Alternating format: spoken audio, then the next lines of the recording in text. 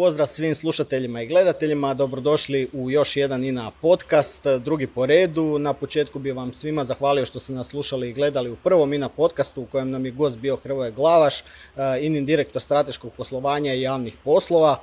Primili smo odlične reakcije i na tome vam hvala. Očito je naftna industrija in ovih dana, pa nastavljamo u istom tonu. Moj današnji je gost, gospodin Stjepan Nikolić, operativni direktor rafinerije marketinga INE. Pozdrav Stjepane, kako si? Pozdrav tebi Josipe, hvala ti lijepo što si me pozvao. Kako ti se sviđa ovaj naš mali studio? Zanimljivo je.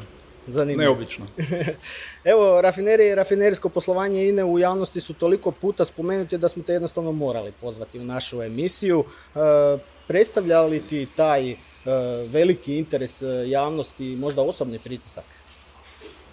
Pa u prvim godinama kad sam počeo raditi bilo mi je neobično, ali sad nakon 10 godina sam naučio se nositi s tim da je INA uvijek u fokusu javnosti i to mi je postao sastavni dio posla.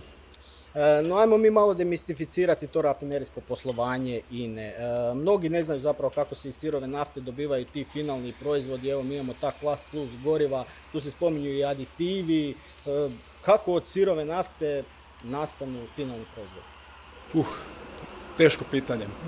Ljudi godinama studiraju i onda još poslije toga godinama rade u rafineriji da bi se vladali taj proces, ali ja ću pokušati biti jednostavan. Znači ja osobno kad dođem u rafineriju, mene puca adrenalin.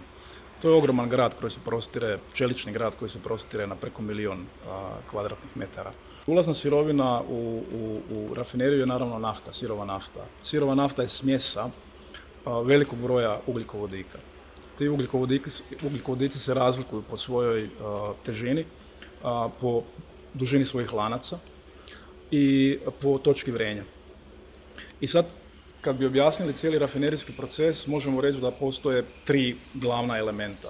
Prvi je destilacija, drugi je konverzija ili kemijski procesi, i treći je zapravo priprema toga što smo napravili u prethodnim procesima za komercijalizaciju, odnosno prodaju, i onda su to proizvodi koje možemo naći na benzinskim stanicama.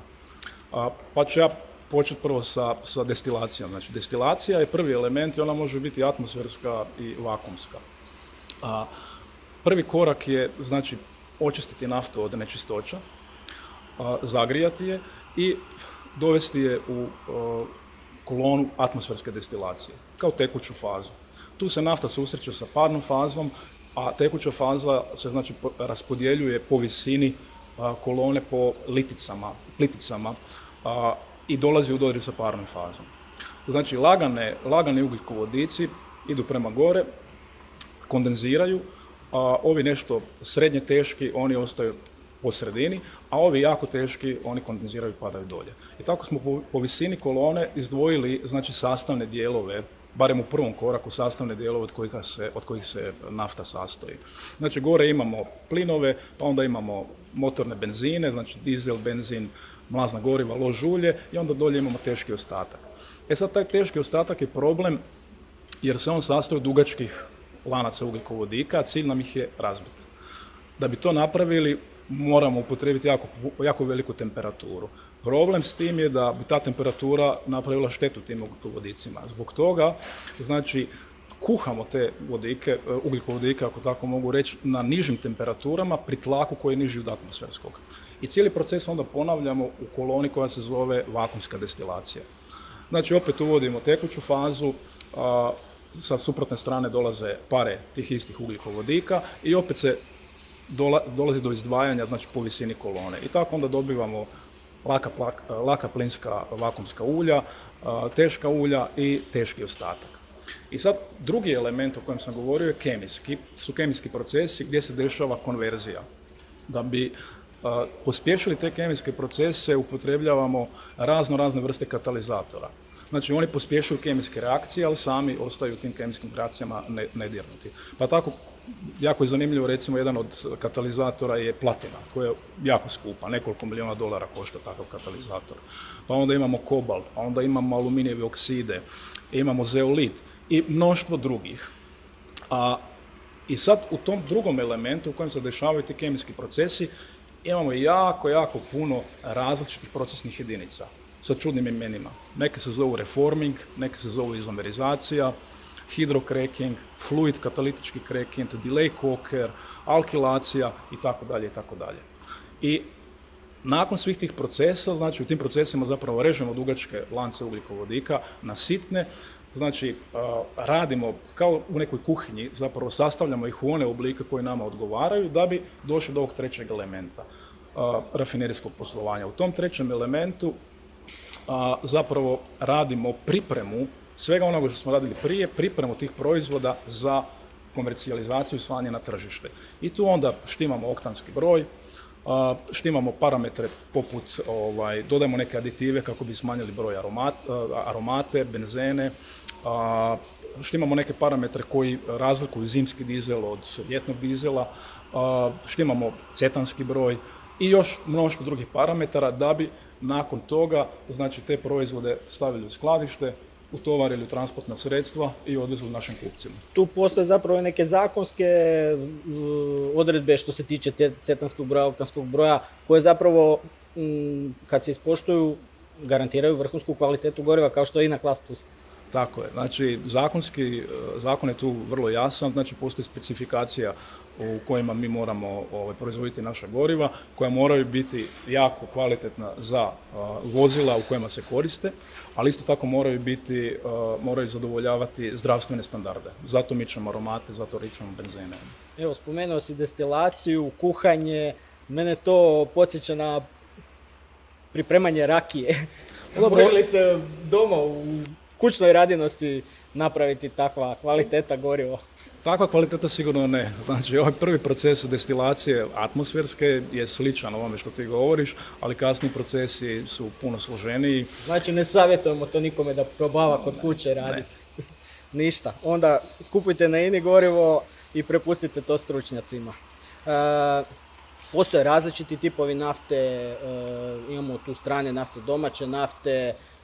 U čemu je zapravo ta razlika? Ne znam, spominje se u zadnje vrijeme dosta ta azeri nafta koju INA prerađuje u posljednje vrijeme. Zašto je to lakši tip nafte od ovih s naših područja?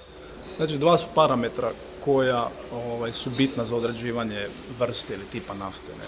Znači, jedan je težina, odnosno gustoća, i drugi je sadržaj sumpora. Kad govorimo o težini, nafta može biti laka ili teška. Sad, radi ilustracije, laka pliva na vodi, teška tone u vodu. Laka nafta ima više lako hlapljivih ugljikovodika i od njih se dobiva više finalnih proizvoda koji imaju veliku vrijednost. I jeftiniji je proces. Za razliku od lake, da bi dobili istu količinu tih visokovrijednih proizvoda kod teške, trebamo dodati sve one elemente koje sam pričao u konverziji i to sve skupa poskupljuje proces. Znači, teška nafta preraditi je teže i skuplje. Što se tiče sumpora, nafta može biti slatka ili kisela.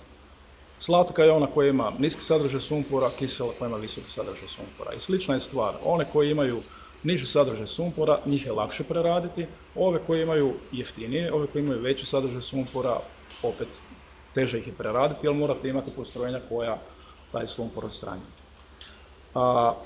Što se tiče azeri nafte, to je nafta s kojom mi radimo u zadnje vrijeme i ona se proizvodi u Azerbejdžanu, odnosno dolazi iz Kaspijskog jezera. Gdje je ona u odnosu na domaću naftu?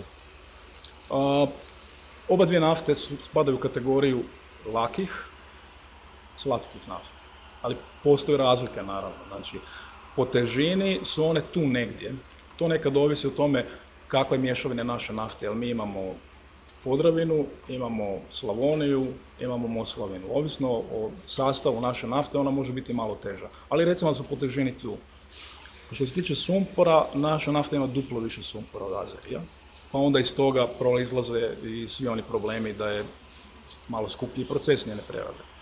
A što se tiče još jedne važne komponente, je to da kad radimo sa našom naftom, kao ostatak nam ostane, znači, loživo ulje koje ima 1% sumpora. To je danas malo problem zato što imamo regulativu koja je stupila na snagu 2020. gdje se za brodska goriva više ne mogu koristiti, znači, goriva sa tako velikim sadržajem sumpora. Recimo, za razliku od naše, Azeri ima iscrpa koji daje ložilje 0,5% sumpora. Razlika između 0,5% i 1% danas negdje na tržištu između 30 i $50 po toni. Znači, lož ulje iz Azerija je jeftinije 30 do $50 nego lož ulje iz domaće nafte. Tu sad zapravo smo jednim dijelom i otvorili priču o cjelokupnom rafinerijskom poslovanju INE i njegovoj profitabilnosti. U medijima, javnosti se posljednjih tjedana spominje memorandum koji smo potpisali kao INA kompanija sa JANAF-om. Zbog čega je taj naftovod, odnosno u memorandumu je potpisano da će biti izgrađen naftovod od rafinerije Sisak do terminala JANAF-ovih u Sisku. Što to zapravo znači za profitabilnost INA-inog rafinerijskog poslovanja, ali na kraju krajeva i samo istraživanje i proizvodnju i kontinuitet? Znači, mi smo krajem 2018. usvojili program Novi smjer 2023. I tu je definirano dvije ključne stvari. Da ćemo koncentrirati preradu nafte na jednoj lokaciji, to je Rijeka, a da ćemo transformirati Sisak u industrijski centar sa aktivnostima koje su profitabilne i održive. Da bi to mogli napraviti, morali smo naći put gdje sa domaćom naftom, koja je do tada završavala isključivo u Sisku i nije bilo nikakve šanse da je se transportira negdje drugdje. I zbog toga smo investirali u instalacije za pretovar nafte u željezničke vagone i u Rijeci i u Sisku. Međutim, danas sa brojem vagona koje raspolažemo možemo prevesti samo 30% domaće nafte prema Rijeci. Znači, cilj nam je prevesti 100% domaće nafte prema Rijeci da se tamo obrađuje. I to ćemo moći negdje za 1,5 dana jer smo upravo u procesu nabavljanja ostalih cisterni. Znači, treba nam ukupno 180 željezničkih cisterni. Svaki logistički operativni posao nikad se ne oslanja samo na jedan pravac dobave ili na jednu vrstu transporta. Stoga, znači, imamo i alternativu, to je JANAF. Znači, da domaća sirova nafta dođe u JANAF-ov sustav kako bi se s njime mogla transportirati. Tu također imamo jedan problem jer je JANAF-ov sustav šalje naftu od Omišlja prema sjeveru. Znači, prema Sisku, prema Bosanskom Brodu, barem je prije slala, prema Nisu i prema dunavskim rafinerijama. Taj tijek se može okrenuti da ide u suprotnom smjeru, ali on je vrlo kompleksan i zahtjeva vrlo kompleksnu operaciju, tako da kad bi mi htjeli svu našu domaću naftu prebaciti naftovodom, reverzibilnim tijekom prema Omišlju, potrošili bi, a to bi se dešavalo 5-6 puta godišnje, za svaki takav postupak bi nam trebalo negdje 10 do 15 dana. Znači, on bi bio skup, to je jedna stvar, a da bi se inače moglo to početi raditi, JANAF bi trebao izgraditi dodatne spremnike na Omišlju, za što im treba barem 2 godine. Mi jednostavno više nemamo vremena čekati, jer ovo je sad zaista zadnji trenutak da transformiramo INA-ino rafinerijsko poslovanje i zbog toga smo se odlučili, ok, 30% nafte ide prema Rijeci sa željeznicom, a ostatak prodajemo po tržišnim cijenama MOL-u. Što ja mislim da treba naglasiti da je cilj da ta nafta završi u riječkoj rafineriji čim prije. Kako je definirana ta cijena? Dosta se i tu govori, gubi li INA na tom poslu, zarađuje li INA na tom poslu, gdje smo? Znači, cijena se definira kao i svake druge sirove nafte. Znači, imaš referentnu naftu. U našem slučaju, naša referentna nafta je košarica nafte tipa Brent. To je 5 vrsta nafte koje se proizvode u Sjevernom moru. Znači, imamo referencu, to je prva stvar. Druga stvar, moramo pogledati od čeg se sastoji naša nafta. Malo prije smo govorili o sumporu, o težini, naša nafta ima i žive, ima više teških ostataka nego druge nafte. Govorili smo i o regulativi. O regulativi, imamo više, znači, teških ostataka. Ta nafta je, ajmo reći, više benzinska, a danas na tržištu prevladava dizel. Znači, sve te komponente se moraju uzeti u obzir kad se procjenjuje, znači, vrijednost nafte. I u tom smislu takva analiza je napravljena i interno i eksterno, i to u 2 navrata gdje smo potvrdili zapravo pretpostavke koje smo sami interno zaključili. Dakle, nafta se prodaje po tržišnoj cijeni, ako sam ja dobro shvatio. Nikako drugačije, ali sve drugo bi bilo protuzakonito. Evo, spomenuo si, Stjepane, novi smjer. Što bi on trebao značiti za cjelokupno rafinerijsko poslovanje INA-e? Možda ako možemo i o brojevima, svi vole cash. Pa možemo, znači od minus milijardu kuna godišnje u plus milijardu kuna godišnje. Znači transformirati znači, financijski rezultat iz negativnog u pozitivan nakon 4 godine. Ključan projekt koji je započeo, možda možemo malo više reći u kojoj smo trenutačno fazi, je izgradnja postrojenja za obradu teških ostataka u Rijeci i ukupno unapređenje riječke rafinerije. Da. Možemo se vratiti na početak priče kad sam pričao o teškom ostatku. Taj teški ostatak znači zahtijeva da bi razbili one dugačke lance, zahtijeva x dodatnih koraka da bi došli do proizvoda koji su visoko profitabilni. Danas u Rijeci nam ostaje negdje 20% tog teškog ostatka koje postojeće postrojenje ne može razbiti. Sa delay cookerom ili postrojenjem za obradu teških ostataka tih 20% se značajno smanjuje. Jedino što će ostati nakon toga, ostaće samo koks kao gorivo za cementnu industriju. Znači mi smo sa projektom započeli 4. siječnja, sad trenutno pripremamo teren, znači čistimo teren, ispitujemo teren, radi se izvedbena dokumentacija i priprema se teren za naselje u kojem će biti živjeti i raditi preko 2000 ljudi koji će raditi na projektu. Projekt je vrijedan preko 4 milijarde kuna i nakon toga znači INA više neće morati uvoziti dizel za svoje tržište, neće morati izvoziti teške ostatke i na njima ostvarivati negativan rezultat i imat ćemo košaricu proizvoda koji zapravo odgovaraju potrebama tržišta. Znači imat ćemo dizela kojeg danas nemamo i nećemo ga morati uvoziti i imat ćemo još dovoljno finalnih proizvoda koji ćemo moći ponuditi i na ostalom tržištu regije. Često novinari nas pitaju zapravo što je s kapacitetom, hoće li kapacitet nakon toga rasti, je li kapacitet isti ili zapravo se to odnosi na ovo unapređenje? Kapacitet će ostati isti, znači s tim kapacitetom mi proizvodimo 4,5 milijuna tona, mi proizvodimo 2 puta više nego Hrvatskoj treba. Ono što se zaista mijenja se miks ili košarica proizvoda koje radimo. Znači imat ćemo više dizela, imat ćemo više LPG-a, više mlaznog goriva, više benzina. Znači imat ćemo gorivo koje tržište zaista zahtjeva. Evo imali smo sad još jednu dobru vijest iz riječke rafinerije, a to je da smo pustili u rad novi pogon, propan propilen splitter. Što je to? To je jedan iskorak koji je INA napravila, znači od klasične rafinerijske proizvodnje gdje iz sirove nafte radimo goriva. Ovdje jedan dio te sirove nafte završava u proizvodu iz kojeg se radi plastika. I znači postrojenje će davati prvi komercijalni proizvod, propilen, negdje početkom 7. mjeseca. I taj proizvod onda ide u petrokemijsku industriju, iz njega nastaje polipropilen, a iz polipropilena to su one male kuglice koje onda ulaze u injekcijske preše iz kojeg se radi znači, dugotrajna plastika za potrebe medicine, automobilske industrije, prehrambene industrije.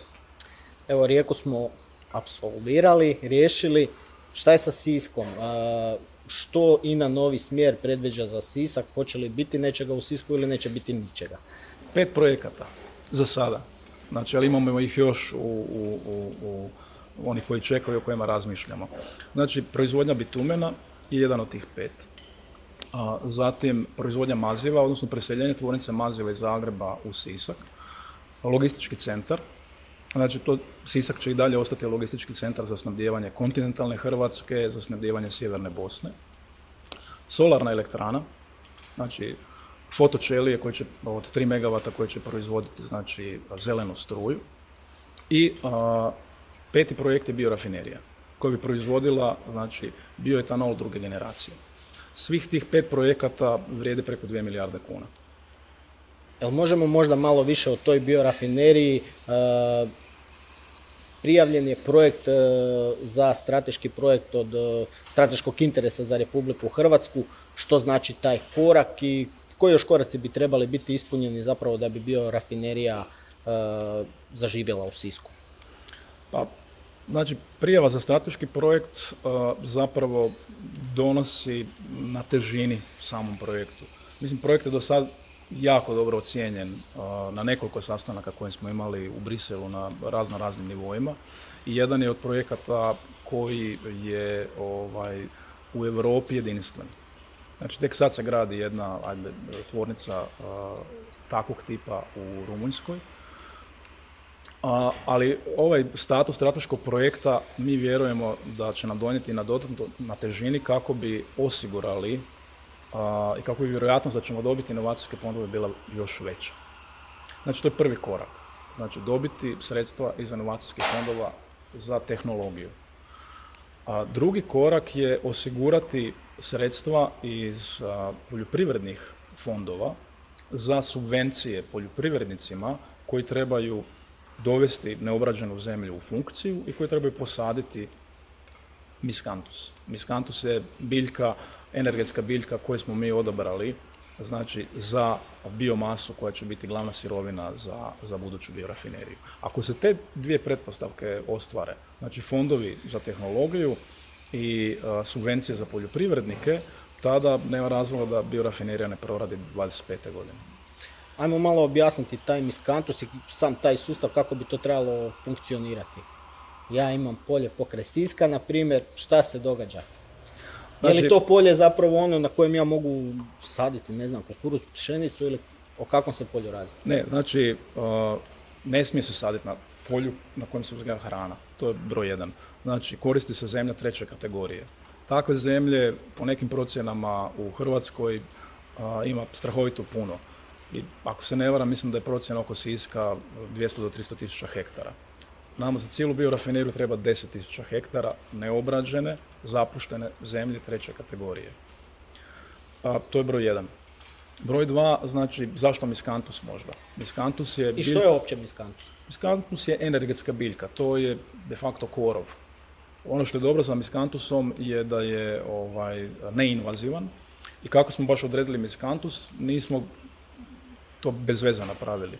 Znači, godinama ekipa koja radi na tom projektu radi sa Agronomskim fakultetom koji nam je jako puno pomogao. I testirali su razne genotipove od X proizvođača u Europi i nisu krenuli samo sa miskantusom. Na kraju je on izabran zato što najbolje podnosi naše podneblje i daje najbolji urod po hektaru.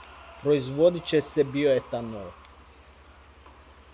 Što je to, što se radi s tim bioetanolom? Znači, bioetanol je alkohol, on može ići u spremnik tvog automobila. Znači, s jednog hektara, kad bi proizveo bioetanol i kad bi ga koristio samo za svoj auto, mogao bi sjesti sa obitelji i obići cijelu zemaljsku kuglu s jednim hektarom. I tvoj CO2 otisak bi bio negativan. Bioetanol se može koristiti u farmaceutskoj industriji. Iz bioetanola možemo napraviti plastičnu bocu Coca-Cola ili Jane. Znači, ima vrlo široko, može se koristiti kao tapalo u kemijskoj industriji. Šta će ima raditi s bioetanola? Znači, postoji europska regulativa koja kaže da do 2030. godine, znači, udio biokomponenti u gorivu mora biti 13,5%. Od toga je 10% prve generacije, te tvornice se više ne smiju, odnosno te rafinerije se ne smiju raditi, a znači 3,5% je druga generacija. Bioetanol druge generacije, znači, ide u tih 3,5%, znači na tržištu će se plasirati gorivo koji sadrži do 3,5% bioetanola. I spomenuo si da smo zapravo pioniri u ovom dijelu regije sa takvom tehnologijom. Da, sad trenutno u Europi ne postoji ni jedna takva biorafinerija. Počela se graditi jedna u Rumunjskoj. Mi smo obišli pola Europe, bili smo u Njemačkoj u demo postrojenju, bili smo u Francuskoj, bili smo u Italiji. Tamo, u svim tim mjestima gdje smo bili, znači, funkcioniraju demo postrojenja. To su mala postrojenja koje treba povećati 20, 30, 50 puta da bi došli na industrijsku razinu. Naš cilj je, znači, da proizvodimo godišnje 55.000 tona bioetanola i za to nam je potrebno 10.000 hektara. Evo, spomenuo si i solarnu elektranu, tu je biorafinerija. To je jedan zapravo zaokret od tradicionalnog poslovanja INA-e, rekao bih. Imamo još pozitivnih primjera. INA maziva proizvela su u ovoj krizi dezificijens. Kako je došlo do toga? ti sigurno ciljaš na onaj intervju iz jutarnjeg. A mislim, zaista je tako bilo, ne. Ja sam bio na nasipu, što sam trčati, kad me nazvao Vlatko Dujanić, moj kolega koji je zadužen za malu prodaju, pitao me, Štef, šta ti misliš, da li bi mi to mogli napraviti? Iskreno rečeno, nisam imao pojma da li možemo ili ne možemo, bila mi i prva ideja, ali kako sam ja znatiželjan, odmah sam nazvao Zorana Škrobonja koji vodi Maziva i trebalo mi jedno 12 km trka da ga uvjerim da trebamo to probati. Daj mi taj dio malo razjasniti. Trčao si i razgovarao na telefon? Pa da, ne trčim ja brzo, ne. Ipak imam godina. Uglavnom, Zoran je prihvatio izazov, prezentirao ga svom timu i ti ljudi su stvarno napravili lavovski dio posla zajedno sa Marinom i njezinim timom gdje, ja vjerujem si i ti, i Ana, da taj dizajn i etiketa da izgleda kako treba. I napravili su ljudi, dobili su dozvolu Ministarstva zdravstva i napravili su dezinficije za površine. I to u trenutku kad smo imali, tamo smo izašli nakon, još uvijek je trajao onaj IT napad, nismo mogli slati mailove, pa je došla korona, prodaja je pala 50%. Ovo je bila fenomenalna vijest. Da smo u tako kratko vrijeme izbacili na tržište proizvod, znači u području u kojem nikad nismo bili. I što još bolje, to je motiviralo ekipu u Mazivima da izbace i dezinficijen za ruke, koji izgleda predivno. Da, ta linija proizvoda se sada širi. Da, i u maramicama. Tako da, mislim da je taj iskorak izvan klasičnog biznisa Maziva i ovo što smo pričali za rafinerijsko poslovanje, da zapravo jako motivira ljude i da se pokazuje da kad je kriza, da nije samo rezanje troškova ono što trebamo raditi, nego trebamo tražiti nove izvore prihoda. A ovo što smo napravili u Mazivima ili ovo sa propan papiljano splitterom je upravo to. Ili sa biorafinerijom, jel? Ima li nekih planova daljnjih, hoće li se razvijati ta linija proizvoda? Dolaze sad i maramice, ako se ne varam, i takve stvari. To sve ovisi o ponudi i potražnji. Znači, zapravo mi imamo ponudu, ali ovisi o potražnji. Dok god kupci budu to htjeli kupovati, mi ćemo to proizvoditi. Inače, trčiš, spomenuo si 12 km, to je neka uobičajena ruta? Pa rekreativno, da, 10, 12, 8, kako kad, nema tu neke pravila i rekreativno nije to ništa ozbiljno. Ne. Znači, trčim, puno hodam, volim biti u prirodi. Kako se još opuštaš? Opet priroda, bicikl, jedrenje, druženje s dobrim prijateljima na pivi, slušanje glazbe, čitanje. Kava? Piješ kavu? Kavu svako jutro, turska kava, prije polaska na posao. Imaš neku omiljenu u Fresh Corneru? Pa kad se nađemo u Fresh Corneru, onda espresso, kratki espresso i croissant. Znači kombinacije ove koje nudimo, to je pun pogodak. Je. Mene podsjeća na onaj Landsite ili na one stanice kad se putuje kroz Austriju. Napokon nešto tako imamo u Hrvatskoj. Super. Evo, na kraju smo našeg drugog podcasta. Kako ti je bilo? Imaš neki savjet za naše sljedeće goste? Pa ne, mislim da ste i vi napravili isto iskorak iz klasičnog načina komuniciranja od magazina pa do LinkedIn objava do ovoga i mislim da je to jako dobar način da ljudi i u INE i izvan INE saznaju iz prve ruke što se dešava. Ništa, hvala ti što si bio moj gost i evo ja ću se nastaviti u ovom tonu. Nadam se da smo razjasnili neke stvari oko rafinerijskog poslovanja INE, da je to sada puno jasnije. Hvala vam što ste nas pratili. Uskoro smo ponovo s vama s novim zanimljivim temama. Ne zaboravite nas zapratiti na YouTube kanalu i aplikaciji podcast na Apple uređajima. Svoje dojmove i prijedloge šaljite nam i dalje na mail adresu pr@ina.hr. Vidimo se.